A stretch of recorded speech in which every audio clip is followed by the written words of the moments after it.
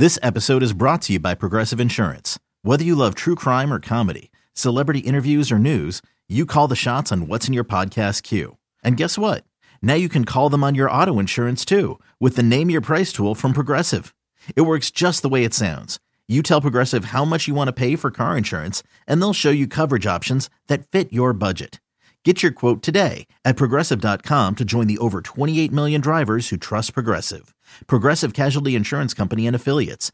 Price and coverage match limited by state law. You could spend the weekend doing the same old whatever, or you could conquer the weekend in the all-new Hyundai Santa Fe. Visit HyundaiUSA.com for more details. Hyundai, there's joy in every journey. Welcome back to this episode of Inside the Forest. I'm your host, Cameron Lemons-Debro. Georgia Tech week, personally a favorite week for me, given my hometown and my allegiances growing up. Georgia Tech Fighting Yellow Jackets are coming to the CW. So right after a rerun of Superhuman or Jerry Springer, I think you'll have a lovely kickoff. Maybe or something. Yeah, I think the Flash might be there. We don't know. First ever game for Wake Forest in the CW. 6:30, Wake's first not 12 o'clock kickoff in a couple of weeks. It's lovely. So I obviously wanted to get a little bit about Georgia Tech. We haven't played them since, I believe, 2017 because divisions are dumb. I brought in Garrett Chapman. Garrett Chapman, how are you doing today? Fantastic. Ready for this game. Very important game, I'd say, for Georgia Tech. So really much looking forward to this one. So you said important game, and I think both teams are a bit of an angsty period right now. You know, what were the expectations for Georgia Tech coming off of a kind of a first year? Brent Key coached the second half of last year. But what were the expectations for this team coming in, and have they lived up so far? Expectations. It's difficult to put expectations on a new head coach. I'm going to say he's a new head coach. I know he was the interim last year and in 4-4, pretty good into the season, but I am going to say he's a new head coach because he hasn't been through a full offseason. This was his first real offseason where he puts his guys in place. He hires a coaching staff and does what he wants to do with the team and really directs the future of where Georgia Tech football is going. And I'm confident in Brent Key just in general. Just want to get that out of the way. But as far as expectations for this season, I think that was a bit of a mixed bag. Recruiting left a little bit to be desired, so they have some holes in some places. And I think that might become evident in this game. It became evident clearly in the game last week against Ole Miss, and then again against Louisville. But I think the expectations for this team, my personal expectations, I can speak for me, I could see like 6 or 7 wins. 7 is becoming increasingly unlikely, I would say, but I think this can be a bowl team. But again, like I started off by saying this is an extremely important game for Georgia Tech. It's because they need to win games like this, or at least 1 or 2 of these down the stretch. I mean, they've got a tough schedule. It's a tough schedule. They started off with Louisville, who's of course 3-0 under Jeff Brom. And then all of a sudden you have Ole Miss. On the road. A really tough game. On the road. They're top 15 team in the country right now. But one thing you want to look at the growth of this team, specifically in those 2 games, they had Ole Miss, I don't want to say on the ropes, but it was a 7-point game in the fourth quarter. Right. They absolutely had Louisville on the ropes. They were up big in the first half before falling apart in the second half. And I think we'll get into that later, but expectations 6-7 wins was what I was expecting. And that's kind of what I'm going to expect down the stretch. I'm going to hold Brent Key to that. Yeah, I think that's very fair. I mean, my interpretation of this team coming in was always going to be a really, really scrappy team that's going to get somebody. You don't know who, but someone that's going to be ranked or probably undefeated is going to get snapped up by this team. Vibes are just better than they were underneath the old head coach. But you mentioned that, you had Ole Miss a little bit on the ropes. You had Louisville on the ropes. Both those games kind of followed a weird trend of, it felt like one quarter Georgia Tech would just hammer away at something. I think it was the second quarter for the Louisville game and the third quarter for the Ole Miss game. Mm-hmm. But the other probably 6 quarters out of those 2 games, things looked like they were just a mismatch piece of a team that's in their first year. Yeah. Which one is the Georgia Tech, or is it obviously somewhere in the middle? Your guess is as good as mine, Cam. Honestly, I think we're starting to see the foundation of a culture. And that just comes with toughness and mental fortitude and everything else. But that doesn't happen right away. And that's just the way it goes. I think this team has some obvious strengths led by Haynes King on offense. I think he's been just marvelous in his first year. Trey Cooley at running back has been fantastic. I mean, Eric Singleton, the true freshman, has been fantastic. They have obvious strengths. The secondary, I think, is really good. But then they have some obvious weaknesses as well. And that became glaring in the game against Louisville, where tackling became a problem. That became an issue against Ole Miss, where, again, tackling was a problem. It became an issue against South Carolina State, where tackling was a problem. And they allowed explosive plays, and the explosive plays really came to a head in the fourth quarter against Ole Miss. I mean, just look at it this way. They've allowed 7.6 points per game on they've allowed that on defense in first halves of games. Second halves, it's 25.6. Oh. So I don't know what's happening in that locker room, but they've come out and they've been a not so good team in the second half of all of their games this season. So, I mean, on the defensive side of the ball, it feels like running the ball is where you want to get this Georgia Tech team. Yeah. Has it been a combination of the defensive line not really getting off? Are the linebackers missing gaps? Walk us through what's happening there. I think it's a combination of a bunch of factors. I mean, it's football. I mean, and every matchup is going to be different, of course. And when you face a team like a Jeff Braun-led team, they have, I think, George Jordan's one of the best, if not the best running backs in the ACC. Yeah. And then week 2, you face an option offense in South Carolina State. And then week 3, you face the best running back, I think, in the country, in Quinshon Judkins. Yeah. Granted, he was a little banged up in this one, but he's Quinshon Judkins. Okay. And it's a Lane Kiffin-led offense where they're going to want to run the ball, and they ran the ball very effectively down the stretch. So I think it's a combination of those three teams, just their bread and butter is running the football. Yeah. And the fact tackling has been an issue, like I mentioned before. It's now the fourth time I've said that. Sensing a theme here. Cam, tackling has been an issue for open field tackling. But no, I think, and then it's the fact that you lost your top two linebackers last year. And then they've brought in a couple of transfer guys they've been okay, like largely okay, but they lack depth and they have to play a whole game, and Paul Moala, who's a transfer, I think it was from Idaho. And look, he played effectively the entire game against Louisville. And I think that is just a problem. Yeah. Especially when they're pounding the rock on you and you're having to make plays in space that you get exhausted after a little while, and I think that's one of the more consistent themes. It's just depth. It's not a lack of players necessarily. It's a lack of depth players. I think at the top, they're a pretty good team. They'll compete with Wake Forest. I think this is going to be a good game, but it's if Wake can sustain drives, I think that's when it might become an issue. Right. So when we talk about sustaining drives, I think one of the best teams in the country at sustaining said drives has been the Georgia Tech offense. Yeah. I don't think any of us thought Haynes King would look like this. Like from the spring or even after fall camp, I don't think anybody figured Haynes King would look like this. Just what can you say about his growth and the offense growth in general? I think the marriage between Buster Faulkner and Haynes King has been just perfect, or about as close to perfect as it can be. He leads the ACC in passing. He's got 300 yards per game passing. The offense in general is 14th in the country in yards per game. I mean, they've been doing pretty much what they want to on offense, and Haynes King is a big part of that. His experience playing in the SEC, playing at big time games, I think really mattered to Buster Faulkner, and he's got a good ball, man. He throws a good ball and he's athletic, and I think he's been exactly what they've wanted. And that's not to put down guys like Zach Pyron played in big spots last year. Yeah. I mean, he had every opportunity to win this job, and this is a job that went all the way through fall camp.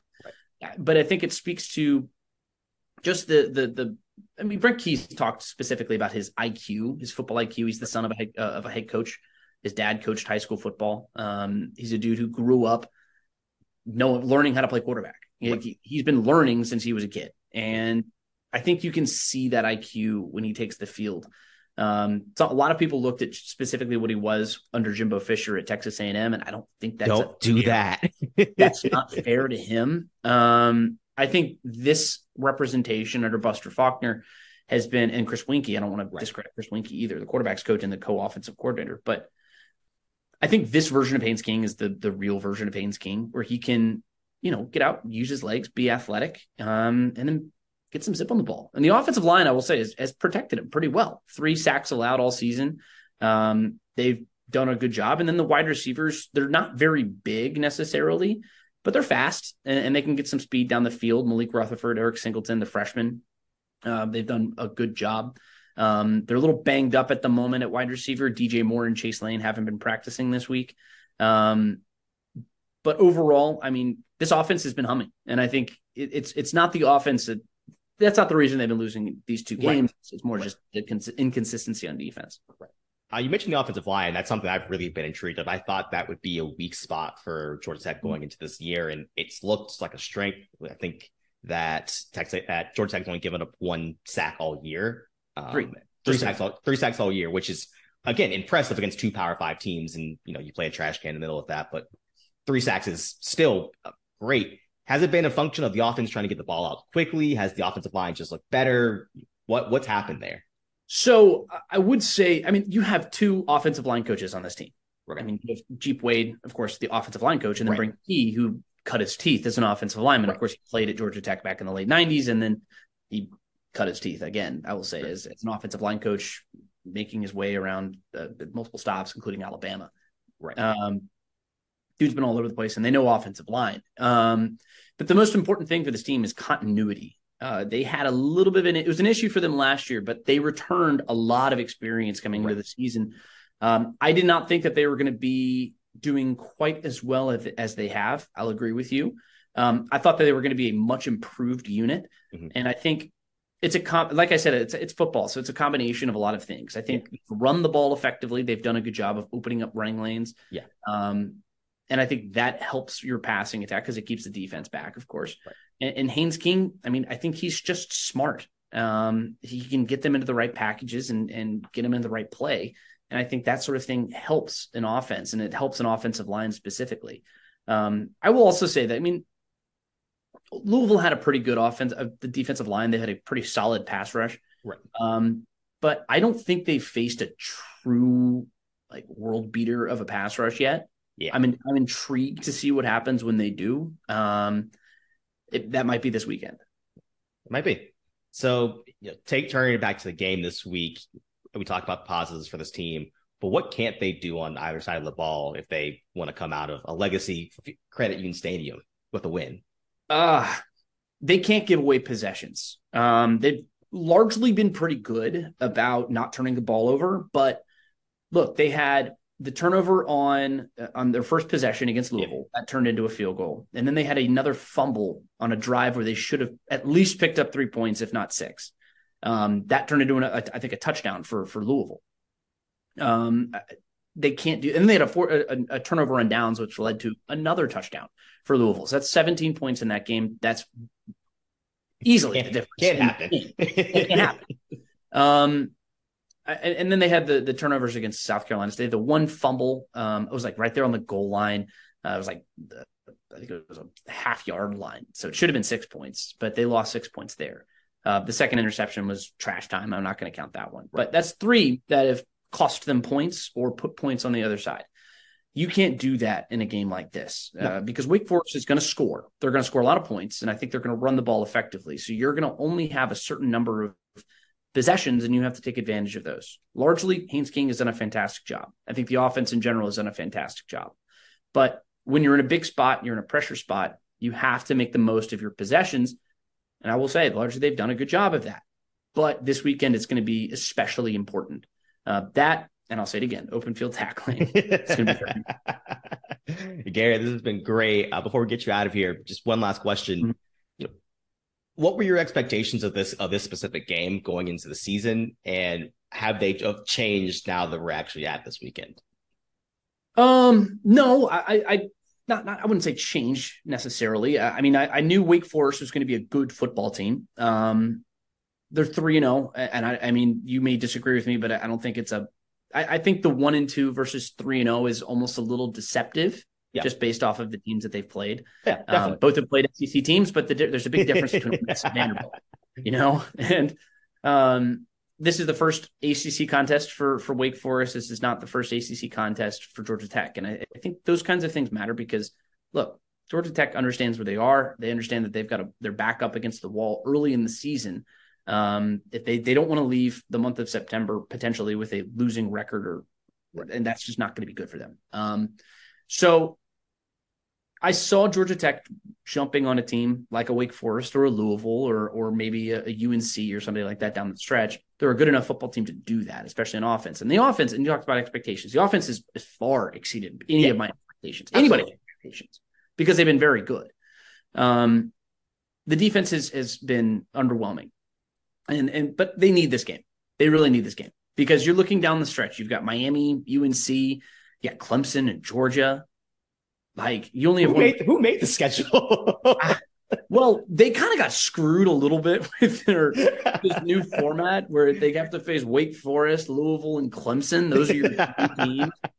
That's brutal. That's insane. Brutal. So that's not going to be fun. Plus, you always have to play Georgia every year, right. And that's always going to be tough.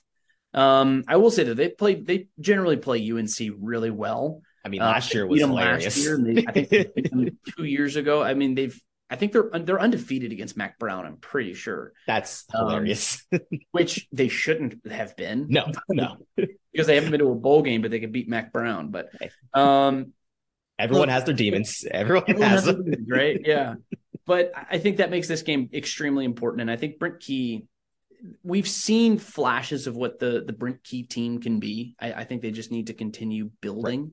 And that's going to take some time. So we talk about expectations. My expectation is make a bowl and see what you can do. Yep.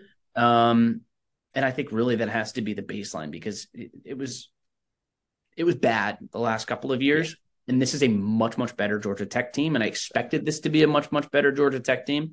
I mean, we saw last week. I mean, this is a team. Don't look at the box score of that game. We're down 7 points in the fourth quarter. And this was a team last year that got blasted, where it was 42-0. And that probably didn't even do it justice about how bad of a game that was for Georgia Tech. And this season, this is a much better team. And they are going to jump on somebody at some point this season. Yeah. Oh, I mean, this was fantastic. Garrett, where can the people find you on the interwebs, on the airwaves? Where can we find you? Yeah, so for any of your folks who are any of your Wake Forest folks that are in Atlanta, you can catch me on 92.9 The Game. I do our college football show actually on the station. So college football game time. You can catch me on Twitter though, GChapATL. Gotcha, Garrett. As always, thank you so much. This was great. Thanks, Kim.